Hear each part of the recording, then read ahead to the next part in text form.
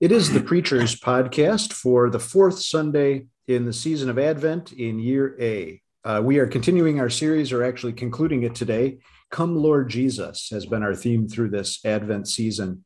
We are thinking of our Savior's Advent as King, as Judge, as Messiah, and today as Emmanuel.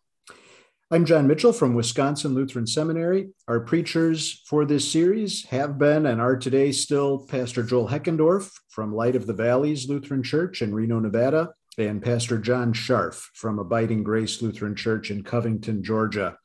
And with us for today's episode is Professor Bill Tackmeyer of Wisconsin Lutheran Seminary. Professor Tackmeyer teaches Old Testament and homiletics. So Joel, John, Bill, thank you for serving us today. Joel Heckendorf, let's go to you first. The final Sunday theme in this worship series is Come Lord Jesus as Emmanuel.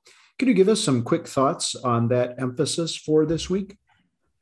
Sure. I mean, the word Emmanuel is just such a rich word. And, you could go so many different directions with this text that's before us, but to really hone in on that word, which stresses that he is a with us God, and how, why would God ever want to be with us in the first place when you have the context of Joseph and Mary and you see some possible scandal, that's maybe a reflection of our world today too, that why would a God ever want to come to a scandalous world?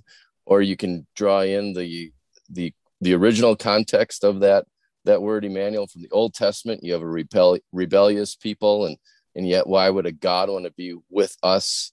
And so really honing in on the with us God, the way that Matthew paints it here is something that I think will just flow so beautifully. And maybe this comes up later too, but to tie in, I think of the hymn, Peace Came to Earth, the last line, who could but gasp Emmanuel? But then the flip side, who could but sing Emmanuel? So you kind of have that mystery of Emmanuel, God with us, but you also have that joy of God with us. Great. Yeah, thank you for those thoughts. So Emmanuel, the lectionary kind of pointing us toward that theme this Sunday, highlighted by Matthew, the quote from Isaiah. Speaking of which, let's get to the other readings for this Sunday. John Scharf, could you give us a summary of the other readings? The gospel of the day will be our text from Matthew 1, but can you bring us up to speed on the other two readings and how they connect with that gospel? Yeah, absolutely. As always, the gospel leads the way in our thematic thought for the day, and the other readings serve it. The first reading is the Old Testament prophecy quoted in the gospel from Isaiah 7. Judah's proud King Ahaz was in a world of hurt. Aram and Ephraim stacked against him, both of whom had already defeated his army previously individually, and now they were aligned. He, stood no chance until God stepped in and made a promise and told Ahaz, name your sign. And Ahaz didn't want his help. He refused. God gave a sign anyway, not just of Israel's deliverance in battle, but the deliverance of humankind from sin and death. The sign was a virgin with child. Emmanuel, God would take flesh, God with us. And then in the epistle, Paul's introductory words to the Romans, calling himself an apostle set apart for the gospel of God that he promised about his son, who is true man, descendant of David, true God, proven by his resurrection. He's Emmanuel, God with us, by becoming man for us.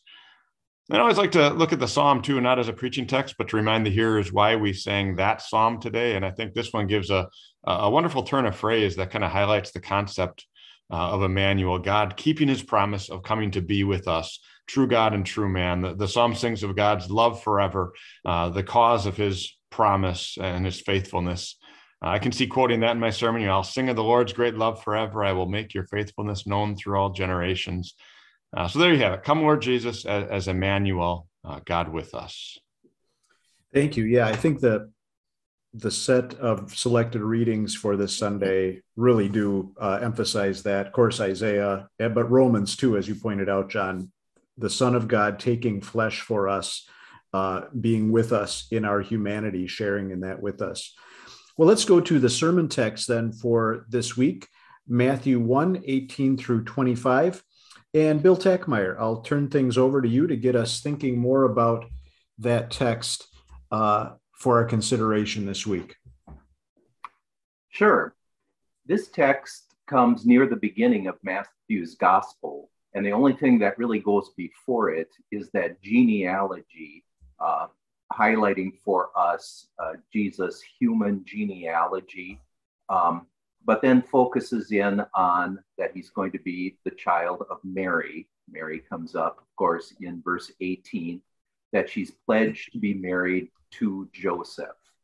And it has been revealed already to her that this child is through the Holy Spirit, but yet there's that scandalous thing that Joel was talking about earlier. Joseph seems to assume the worst, that Mary has been unfaithful to him, and he's considering wanting to divorce her quietly. You've got in mind there Deuteronomy chapter 24 that speaks about how a man can divorce his wife. The Hebrew, the Israelite way of seeing things is that when a man is engaged to a woman that is already married, although the marriage hasn't been consummated, but he's thinking about divorcing her. And then the angel of the Lord appears to him and tells him that Mary has conceived this child through the Holy Spirit, and then focuses in on his name will be Jesus, because he will save his people from their sins.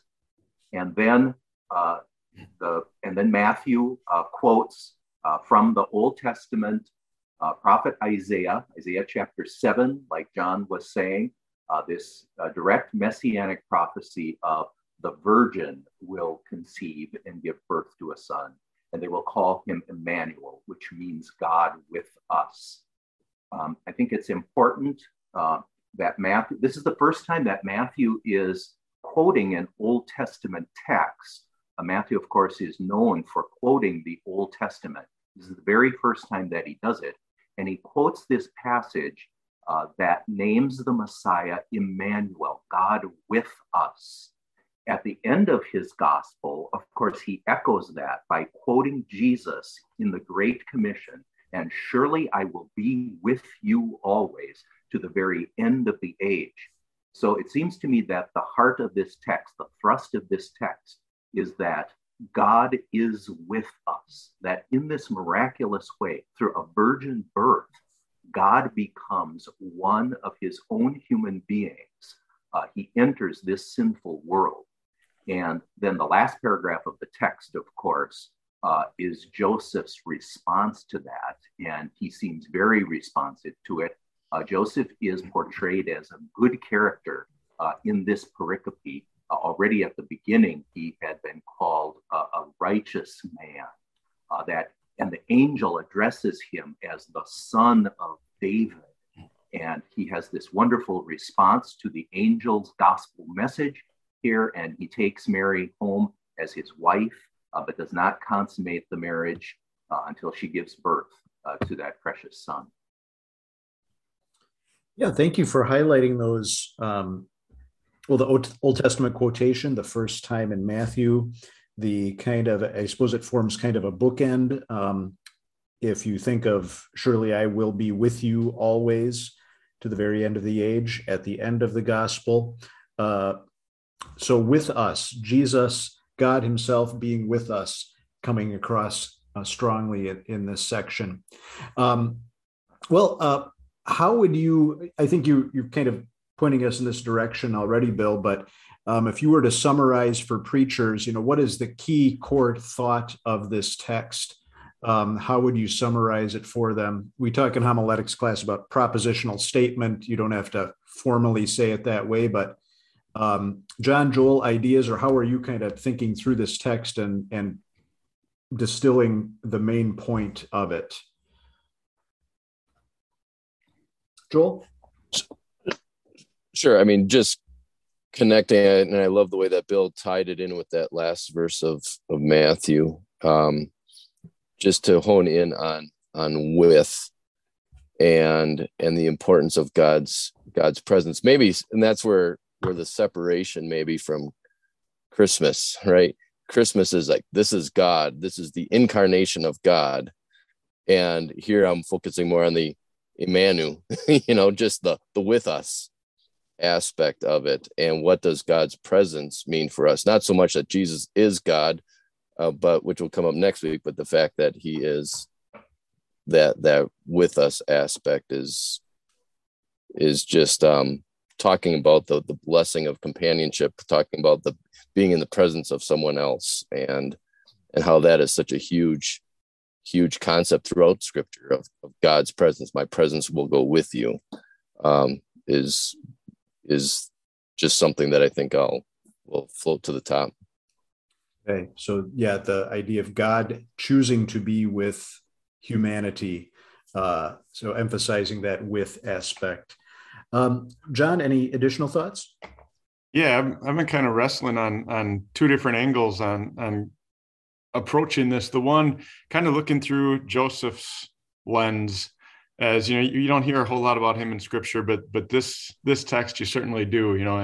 And Bill mentioned he's a righteous man. He wanted to do what was right according to the law, and at the same time he was compassionate. He didn't want to expose her to public disgrace, so looking to divorce. And then the angel one talking to him as the son of David, reminding him who he was, telling him God is with us, and that changes things from the scandal that it appeared to be to the miracle that God had demonstrated that it was. And then, of course, Joseph, empowered by the message, is obedient, and he takes her home. And then the other one was kind of more along the lines of what Joel was talking about there with the being with us. The idea, yeah. And I'm trying to think of a good illustration. When God shows up, when the help arrives, and you certainly in the text you have the picture of the Isaiah context where they needed help. God was the one who provided the help that Ahaz could never have brought.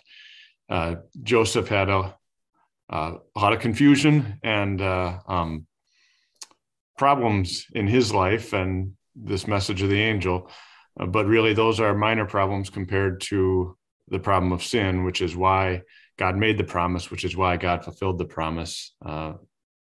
Emmanuel came to be with us, to be our Savior. Yeah. Okay. Great. Yeah. Thank you. And Bill? When we're forming a propositional statement for a sermon, of course, we always try to identify what the malady is in the text and then the cure that's presented. And it seemed to me as I was studying this text that the malady seems to be that Joseph sees marrying Mary as something that's going to bring him embarrassment. So often I think we as Christians, as righteous people, as children of God, as Israelites in the New Testament sense, when we're supposed to carry out our roles that God has given us, we sometimes see this as something embarrassing, as maybe something isn't right here. And I think Joseph, in a well-meaning way, is trying to do what's right and good, but he's underestimating what God does. This is a God who intervenes in human history. This is a God, who has been with his people in the Garden of Eden, and despite the fact that they've rebelled against him, he comes to be with his people again and again. And Joseph's eyes just need to be widened to this fact that God can do the impossible. He probably has heard the rumor. Maybe Mary has told him already, this child is from the Holy Spirit, but he just can't accept that. I mean, that's too big of a thing for God to do, that God would cause a virgin to be with child. And so I think oftentimes when I'm telling students to discover what the malady is, or to formulate what the proposition of the text is for them to identify with one of the characters. And Joseph seems to be the character in this account that the Holy Spirit, through inspiration, wants us to identify with. So to me, this is the problem, that so often if we carry out our vocation in God's economy, then we're going to look foolish to the world. But we've got to have our eyes open to this fact that God is a God who does miracles, who intervenes. Great, thank you. Joel? Just as you were talking there, I wonder if a malady could almost be like, we always talk about how difficult it is to rightly divide the word. The proper distinction between law and gospel. Was Joseph guilty of that? You mentioned earlier, the Deuteronomy 24, I know the law. She was unfaithful, I'm going to divorce her. But then the angel reminds him of the gospel when he, even with the title, Son of David, hey, there's a promise here. And I wonder if could be a potential malady as well for us, that we pick and choose portions of God's word, or we focus on one section of God's word when it's not the right application for the situation at hand. And with our opinio legis, we go to the law rather than right. Mm-hmm.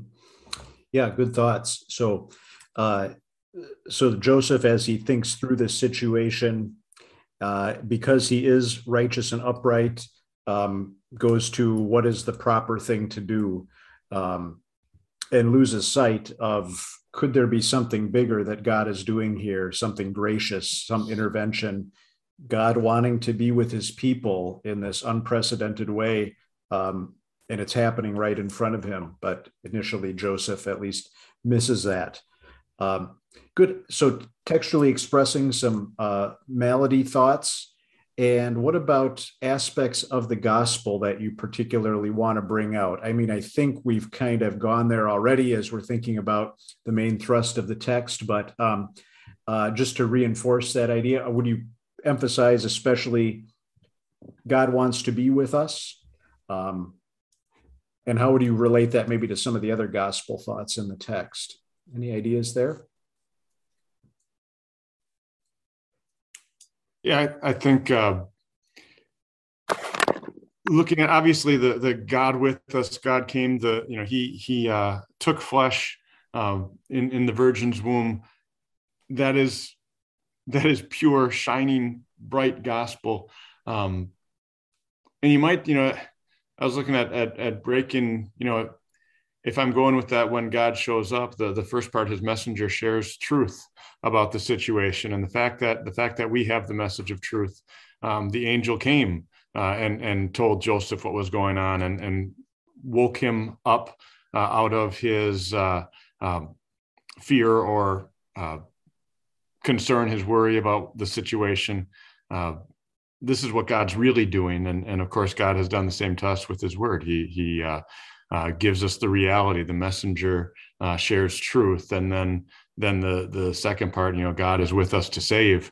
You're going to name him Jesus because he will save his people from their sins, not just from my embarrassment, not just from my fear of doing the right thing. From all of my sins, Jesus comes to save. Yeah, great. Bill? And another thing I would say too is that notice that God is the doer, God with us, we're the recipients. And that God has planned this from eternity, that he foretells it 700 years before Jesus is born, that he sends Isaiah to Ahaz, that he sends his angel to Joseph with the news. God's the doer. That's part of the gospel. Great. So we've got kind of textual thoughts regarding the law, textual thoughts regarding the gospel. I think you've got some guys have already floated some possibilities of sort of theme ideas or main thoughts or main emphases in the text. Joel brought up an interesting point earlier, just referred to it. How do you preach this text without going right to Christmas? Because it actually is an account of Jesus' birth that's included in Matthew's account here too. but differentiating that between, I think, Joel, you had mentioned on Christmas, we focus on the incarnation, maybe Luke's account of the nativity of Jesus, the theological truths, especially on Christmas Day, of the Son of God becoming man and becoming incarnate. Were you suggesting, Joel, kind of here with this text emphasizing more this God wants to be with humanity truth, God with us? And then I'll ask Bill and John too, how to distinguish this from a Christmas message. Joel? Yeah, I think that's probably where I would go. I would see, Luke 2, for example, is the what. This is what happened. And it just goes through the story very descriptively. And this is maybe more the why of why it happened, because he will save people from their sins. And then you can get into the love, that we were the objects, that he wanted to be with us for that purpose. So I would maybe distinguish it between that, the what and the why. Okay. That's helpful, I think. What other ideas, Bill, John, any to help preachers in, Christmas crosses over here, and we've noticed that throughout the Advent season, and that's good. We talk about the coming of our Savior in the flesh before we actually get to Christmas itself. But any other ideas about distinguishing Advent 4 from preaching on Christmas or Christmas Eve? Well, I would say that this text is more about what happens before Jesus is born. It's only the last couple of verses that report that he's actually born. So this is God's announcement to Joseph before the child is ever born. And I'll go back to it's a quotation from 700 years previously. So this is God's plan. It's not that it's so much come to fulfillment, and that's the focus of the text, but rather God has planned this. Joel has really pointed us in the direction of God wants this, but I guess I'd throw one more thing into the mix, that God can do this, that there's the power here, for a child to be born just from a mother. This is God's omnipotence also being proclaimed here. Mm-hmm. Good. And John? Yeah, and you couldn't hear me nodding in agreement with, Bill's distinction there, that it's kind of leading up to the birth. It's, you've got the prophecy, you've got the announcement to Joseph. And so I think that takes a lot of the description in the sermon that we're pointing ahead to this yet. So we're right at the doorway. We're getting ready to celebrate Christmas, and yes, as in every sermon, Jesus fulfills it, and we're going to talk about that. But I think the preliminary stuff is there that would get more of the attention today. The announcement to Joseph, the promise to Isaiah. Right. What leads up to it. Yeah. Yep. And as Bill mentioned, in the context of the Isaiah prophecy too, the plan reaching its culminating stages, focusing on that. Theme ideas that you're working with at this point. We've had some hints already, but any to suggest or things to float out there to get preachers thinking as they put together a theme? Key thought for the sermon? John? Yeah, so I always come up with several and then shoot them down, but someone else might like one of the other ones. So the one thought, what's in a name, and then Emmanuel and Jesus as the two parts, God with us and the Savior. But I think the one I'm going with, when God shows up, the first part, his messenger shares truth about the situation. The second part, God's with us to save. Needs a little wordsmithing yet, but I think just playing off of the difference it makes before it's revealed to Joseph what's actually happening.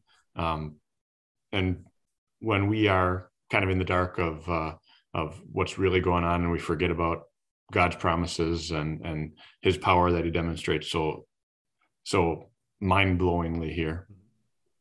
Great. Joel, any ideas? Yeah, I'd probably go somewhere along the line. Like John, I float a few out there. One would be, well, it was somewhat suggested before, just almost preaching this as a first person from the viewpoint of Joseph. And so then you could, that would have a whole different theme to it, But if I'm just preaching it straight up, I'd probably go something with like Emmanuel, the mystery and the meaning, or maybe would be how I would break it up, just to talk about that God can do this, the mystery, the awesomeness of the virgin birth, but then the meaning or the significance of what that is for our lives and how it equipped Joseph to do what God wanted him to do. Great. Good ideas. Yeah, you guys mentioned Joseph. That reminds me of a sermon I heard years ago. I would believe it was on this text, but Mary is sometimes known as the first disciple. I don't know if you've ever heard that, because she is the one who, before any of the disciples that we know of are called by Jesus, Mary is kind of the first one who has that contact with Jesus. So I heard a sermon based on this text, I think, referring to Joseph as the second disciple, probably the least famous of all of them. But yeah, you can kind of bring out some of the things that we mentioned earlier about God, his power, his plan being revealed to Joseph, the meaning behind this, Emmanuel, he will save his people from their sins, Jesus. Yeah, right. What Joel said just made me think of that you could kind of focus in on the gospel of Jesus coming from Joseph's perspective, which is a sort of unique facet of this text too. I think this is kind of the most we hear about Joseph is from Matthew's gospel. And then we'll hear about him again, of course, in chapter 2 with the flight to Egypt.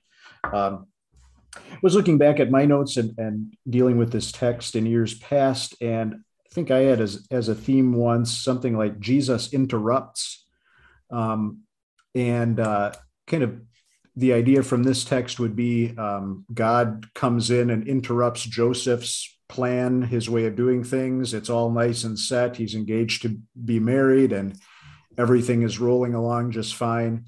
And then his fiance is with child and he knows he's not the father, and then of course, working into that idea of Jesus interrupting in the much, much bigger sense. This is God coming to be among his people, Emmanuel, God with us. And then as some applications, I think I had as, or maybe as an introduction, Jesus interrupts. We kind of get this Christmas routine down, and the Christmas, almost becomes a little bit of a grind, just the stuff you've got to do and get done for everybody. But let's have our eyes open to the fact that Jesus is still Emmanuel, God with us, and interrupting some of that and not lose sight of that as we're ticking off the things on the to-do list. And he's still coming. And this is a common Advent theme too. Jesus is among us, Emmanuel, in word and sacrament. Joel, you mentioned the hymn, Peace Came to Earth. That has a stanza or two in there about Emmanuel with us, and bread and wine, he visits us again, and things like that. So that's another idea, Jesus interrupting in the life of Joseph, in our lives too. Any other ideas for themes, illustrations, applications that you're thinking about? The thought I had on application is, could you craft the sermon in such a way that you get everybody to think what their vocation in life is? What is their role in God's whole plan? And this is family related because Joseph is going to marry Mary and then become the surrogate father. So is there something in your role as husband, as wife, as child, as whoever, where you have some uncertainty and you don't think that God can solve the problem that's going on as you're carrying out your vocation? I have somebody who I'm praying for right now, and I think sometimes I almost go about my prayers as if God can't do what I'm asking for this person.